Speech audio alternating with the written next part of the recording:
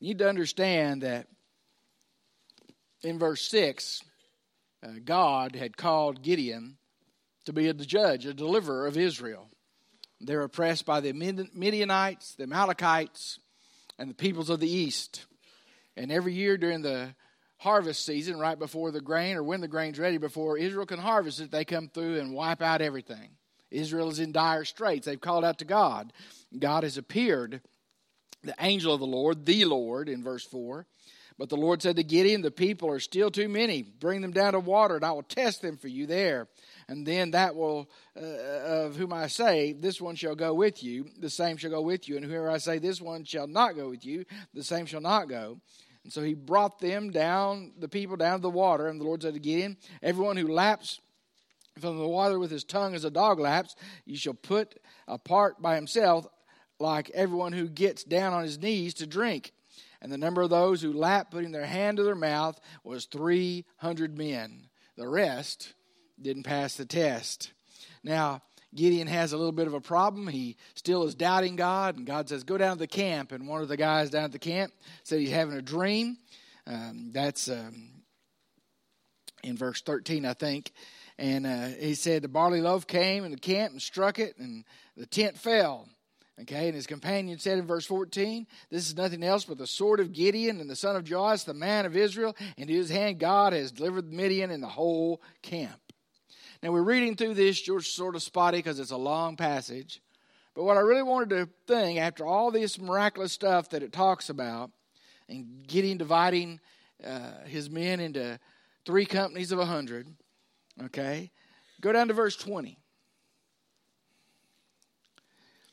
Then the 3 companies blew the trumpets and broke the pitchers and held the torches in the left hands and the trumpets in the right hands for blowing. And they cried, the sword of the Lord and of Gideon. And what really jumped out at me in this story is verse 21. Notice, and every man stood in his place all around the camp. And the whole army ran and cried and fled. And when the 300 blew the trumpets, and the Lord set every man's sword against his companion throughout the whole camp, and the army fled, and it tells where they fled to. Let's pray. Father, thank you for just giving us the day to be here to worship you. Thank you for our Sunday school hour. Thank you for the beautiful music you've blessed our church with. Thank you for your word. And Father, I pray that by the power of your Holy Spirit, your word will come alive. And that, Lord, not only will it come alive, but we'll remember it and apply it to our hearts and lives and be obedient. These things I pray in Christ's name. Amen. We come to that section of Scripture where it's one of the heroes, one of the judges of Israel. His name is Gideon. All right? And Gideon faced incredible odds and yet won the victory. Now, he did that, as I said, because every man stood in his place. And that's something that we need to think about. We just finished Thanksgiving. What next? And some smart aleck's going to say, Christmas! And you're right. But spiritually, what's next is we're thankful, but does our thankfulness help us to continue our service? See, do we really understand that? You see, when you talk about every man being in his place, then that's the church's work. You see, helping people find their place in God's plan is one of the more important things we do as a church body. You see, because being in one's place in God's plan is essential to happiness and success. Being in one's place in God's plan is essential to happiness and success. And so I wanted to look at some of the things that happened here, just briefly, that need to happen here and continue to happen here and are happening here. The first thing is everyone was a volunteer. Everyone was a volunteer. In chapter 6, verses 34 and 35, I didn't read it for you, but I will now.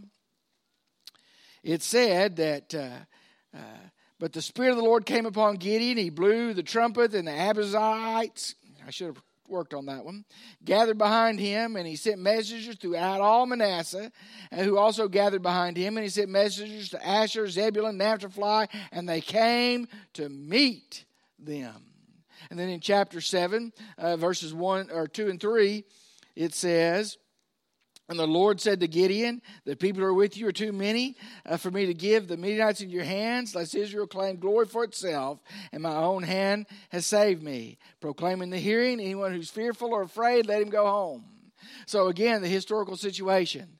The Amalekites, the Midianites, the people of the east, they're described in these two chapters as locusts. They've just spread out with their camels and their people, and they're more numerous than you can count.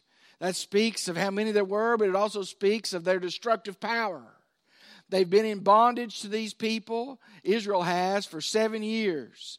They're in dire straits. Only God can help them. They finally call out, and God raises up Gideon. Now, we're there, and that's the background. When he sends out these messengers, 32,000 folks show up. Gideon probably said, oh, good, somebody listened to my message. We need to understand they're there on Mount Gilead, and he's thinking, boy, that's not many against all these folks, 32,000. And then God says, look, you may have 32,000, but it's still too many. Okay? It's too many because if I help you defeat the Midianites and the Amalekites and the people of the east with this, you'll claim glory rather than me. The spiritual lesson for volunteers is this. I want you to hear me. I didn't put it in your notes. Okay? When you work for God, you work for His glory, not our own. When we work for God, we work for His glory, not our own. It means that if we can do it and everybody pats us on the back, God's not in it. If we can do it and people are amazed and say, how did that get done? We say, oh, no matter what your background. Then there's the measure. God instructs Gideon. There are too many. He separates them out. According to Deuteronomy 28, they didn't have to fight if they were afraid. So he tells whoever's afraid, go home. Okay, 2/3 of his army leaves. I wonder what Gideon was thinking. I wonder how he felt the way God was measuring it out. I mean, his army's really stronger at 10,000 than it is at 32,000 because they're all volunteers. You say, well, why is that? Because volunteers believe in something. Volunteers step forward when nobody else does. Volunteers are called, especially in the church of God, to do a specific task, and their heart is there because God has laid it on their hearts. And a volunteer army is the same way. They believe in something. They serve something other than themselves. Okay? And it's stronger because of it rather than having to be conscripted. But I still wonder what Gideon was thinking. God, what are you up to? These guys showed up and you sent 2/3 of them home. I think it's a sad testimony when God has to conscript people who should just serve Him. He had to twist Moses' arm and turn it leprous to get him to go where he was supposed to go to lead the children of Israel out of bondage, even when he said, I will be with you. You go to the Apostle Paul, God had to strike him blind on the road to Damascus to get him to do what he was supposed to do.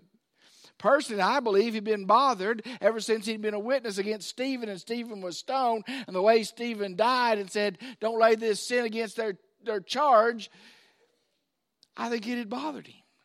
And yet he resisted and started persecuting the church rather than becoming a believer, and God struck him down.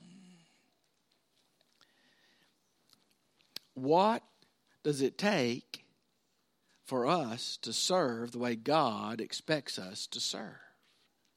In our place, in God's kingdom, doing what we're supposed to do. What does He have to do to get us to surrender? It shouldn't be that quiet in here. You see, we still need volunteers as a church. Our community needs volunteers as church members. We need to be committed to His cause and His purpose. Every man in Gideon's army was a volunteer. By the time he got down to 300, every man stood his place. Let's meddle a little bit. Y'all like that? Let's get down to the nuts and bolts of it. There are some people who will never accept Christ because some people in here are not doing what God wants them to do. Amen. You will reach people that will never listen to me.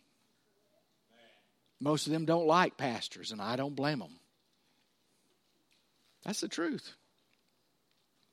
You are called to do things that you are gifted at that I cannot do, but you know how to do. And they can turn in to ministries to our community to impact for the kingdom of God as you work through Gassville Baptist Church. See, after Thanksgiving, does our thankfulness lead us to service? I believe that Thanksgiving is really shown in what we do afterwards. Well, anyway, is our heart on fire? Are we encouraging others in their faithfulness? We have some faithful volunteers at our church that need encouragement. They work and they work and they work.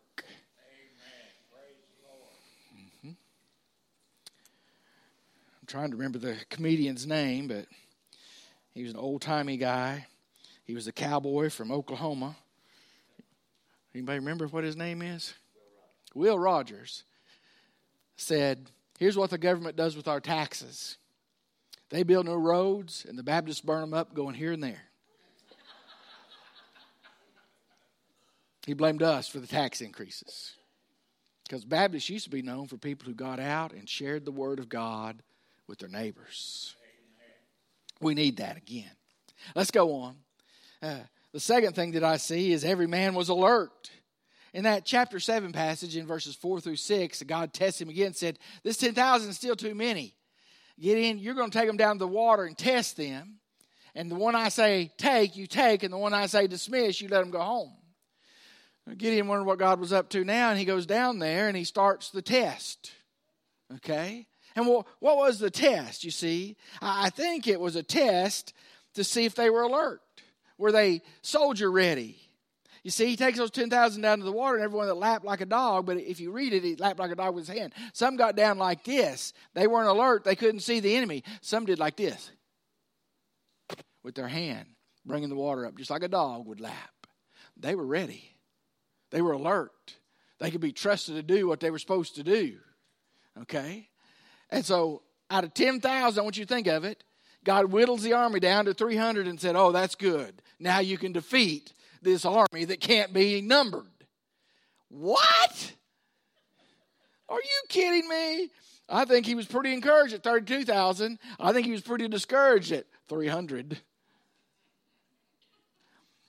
But you see, these that passed the test were alert. They were ready. Okay? Are we alert? Are we ready? One of my good friends in one of my churches down in North Little Rock was named Don McGurran. Don has gone on to be with the Lord. Okay? But Don would visit with me on Tuesday nights. And he said, well, let's do some training and learn how to witness. I said, okay. So we did the training, and we'd go out, and he would come and tell me he was a mechanic, a very good mechanic. And he said, Brother Gary, I just have so many more opportunities to witness now than I ever had before since I've taken that training. And I said, no, Don, it's not that you have more opportunities now. You're just alert to when God gives you an opportunity. See, opportunities come almost on a daily basis when we're serving God. Opportunities to pat somebody on the back, to be kind, to pray with them. Opportunities to minister in this way or that way, the way God has gifted us. Opportunities to tell them about our Savior. Opportunities are there. Okay? We just need to understand that we are supposed to step up and do that. You see, we need to seize our opportunities as God makes us aware of them. We need to be alert. If you take your notes in Matthew 25, 26, and Matthew 25, 41 through 46, Jesus condemned the servants because they were lackadaisical. The master came home and judged them because they weren't ready for him to come back. Why were they lackadaisical? Was it just because they didn't have anything to do? No. Was it because that, the master had been gone so long? Well, maybe. But the real problem was they weren't alert. We live in a time when we need to be alert. Our world is worse now than it's ever been. I'm not a pessimist. That's biblical. It's going to get worse. Okay? But the point is, the only way to stave off what's happening in our country and our world is to be salt and light that God has called us to, as He gives us opportunities to minister and to rub some salt to heal things, to share some living water, to do the things to be light, to drive out darkness where we live, in the community we live in. That does not happen if we're not alert, if we're not ready. Well, Brother Gary, how do I get ready? Now, don't raise your hands. Don't answer this out loud. If you're not having a daily quiet time, you're not ready. If you're not praying regularly, you're not ready. You're not alert. If you're not reading your Bible and studying your Bible so that God, through the power of the Holy Spirit, can instruct you and prepare for you what you cannot see that is ahead, you're not ready. You're not alert. I'm not ready. I'm not alert if I don't do those things. If I'm not practicing my gifts in a local baptized body of believers, I'm not alert. I'm not ready. Why are some of y'all doing this now? I don't like that, preacher. Take it up with God. Do we understand that? Every man was a volunteer. Every man was alert. The third thing, every man was equipped. I thought it was a strange equipment. These 300 carried a jar, a clay pot, over a torch. And they carried a bugle. Now, it's not one of those like this. It's one of those horns, the shofar, that call the people to worship, that call the people to battle, that let the people know when they were led in the Old Testament, coming behind the tabernacle before they entered into the land, that the cloud was moving and they were to move out. Pack up, go. It was a cry. It was strange equipment, but I want you to know it was simple equipment, but it was simple and is also effective in God's plan. Now, you may not get this, but here's what's going to happen in this victory. He's got 300 guys and troops of 100 surrounding that huge camp to be stretched out like that. Everybody has a torch. Everybody has that jar. Everybody has that horn. You see, in that day, you'd carry that light, and that light would represent 10 to 20 people or more.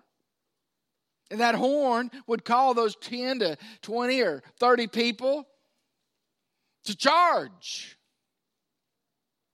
And so the first thing they do is break that jar. That's a lot of sound from 300 guys. And they sound like crashing, booming. They're going through the brush to get us. The lights start coming on. Oh, look at all those lights all around the camp. The horns start blowing. Oh, no! And then God causes confusion in the camp, and it said that each man's sword turned against his one. You said, well, that couldn't happen. Sure it could. We have the Amalekites who don't like the other guys. Okay? You have the people of the east, they don't like them. So you got three different groups that really don't like each other. The only thing that unites them is they hate Israel. When they see an attack coming, they think maybe it's a betrayal from the Midianites and the Amalekites and the other people of the east, and they start fighting one another and killing each other off. What a victory with simple tools. Here's the spiritual truth that you need to grab a hold of. God knows what He is doing. God will never call you and not equip you. God will never call you and equip you without going with you. God knows what He is doing. The question for us is not, or never is, can I, but will I? God isn't looking for my abilities, but my availability is another way preachers say it all the time. Not can I, but will I? Do you understand that? You see, if you don't believe that God uses that which is simple and that which is weak, look at me. Everywhere I've served, when God called me to a new place of service, I felt like I was not, what's the word? Thank you. That's the word for service there. That's another preacher that knows how I'm feeling, don't you, brother? Everywhere. Started off being a youth pastor. Where's Brother Galen? I know he's in here somewhere. Oh, he's up there. Okay. They're pointing at him up there. I feel sorry for you, brother. I lasted one summer. They drove me absolutely insane. I had 2 different kids in the youth ministry there that were bipolar. I had never dealt with anybody bipolar before. I'd never dealt with suicidal kids before. I'd never dealt with kids on drugs before. And this was all in Warren, Arkansas. We had a big group and a diverse group, but I had those kids that had everything and those kids that had nothing. I had those kids that fussed about everything, those kids that didn't care. Sound familiar, Brother Galen? Yeah, he says, yeah. Okay. And I thought, what am I going to do? But God took the situation and got me through it. And it ended up being a good ministry learning experience. But it's not just me. Look at the apostles. You think about those guys, and Jesus is going to leave them here to found the kingdom and get the work started. Oh, my goodness. You have zealots, and you have tax collectors. They hate one another. You have fishermen who think they know everything. Didn't Peter think he knew everything? I won't do that, Lord. I'll do this. He didn't.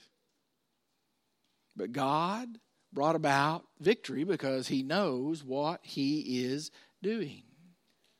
Many in this room, if they would testify this morning, or could if I let them, would tell you whatever God called them to do, they didn't think they could do until they did it. And God took over.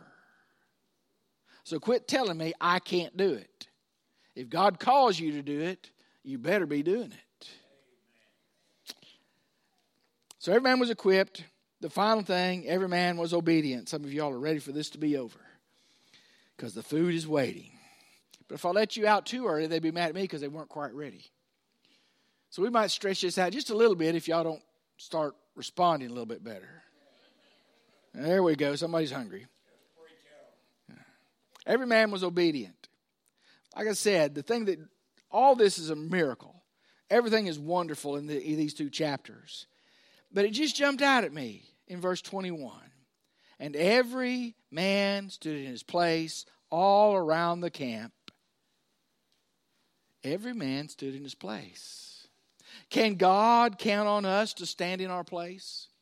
Can we be counted on?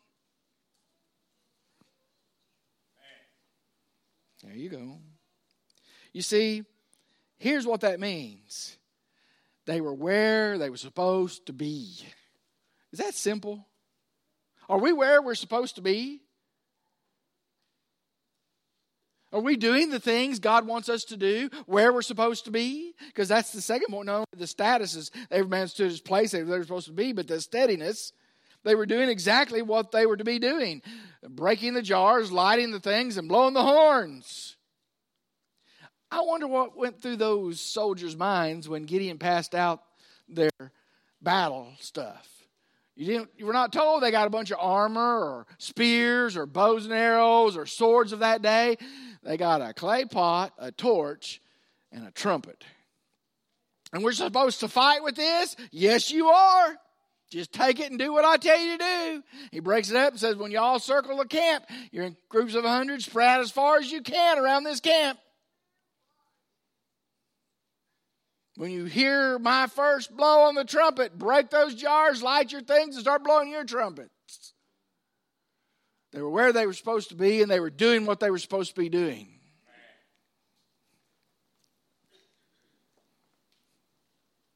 God did not save you to sit. Somebody told me one time, but Brother Gary, I'm sort of like a sponge. I need to absorb a little bit. I said, here's what happens if the sponge doesn't get squeezed. It sours and stinks. And I said, you're about the most sour person I know. They didn't like that. Have people come up to me, when are we going to do a mission trip? When are we going to do a mission trip? When are we going to do this? When are we going to do that? You won't even work in the nursery. You think I'm taking you on a mission trip? Hello? I did my time in the nursery when my kids were little. There's still other kids that need your help.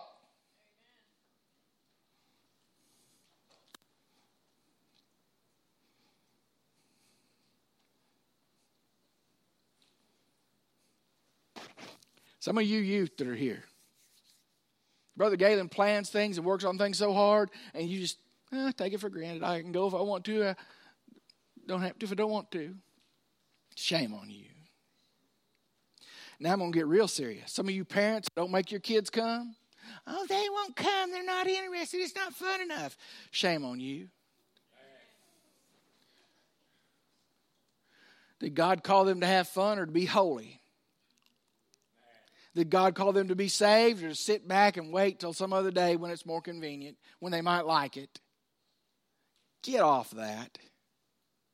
Everyone was in their place doing what they were supposed to be doing, and God caused 300 men to rout an army that couldn't be numbered.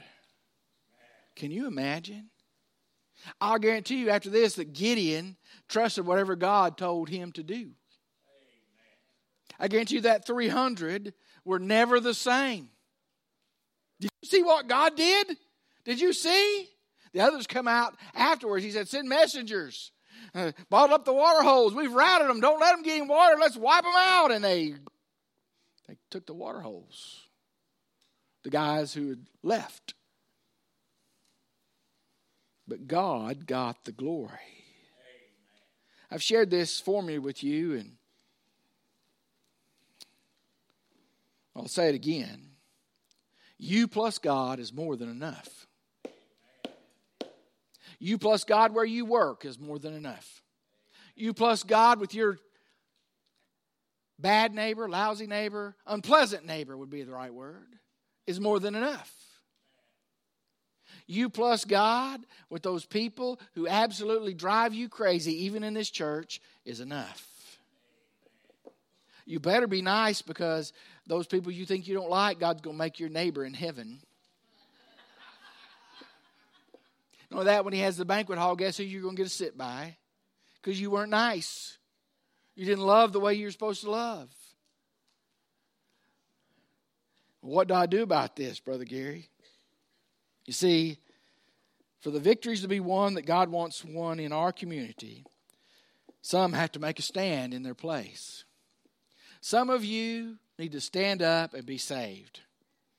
You need to put everything else behind you and accept Christ as your Lord and Savior.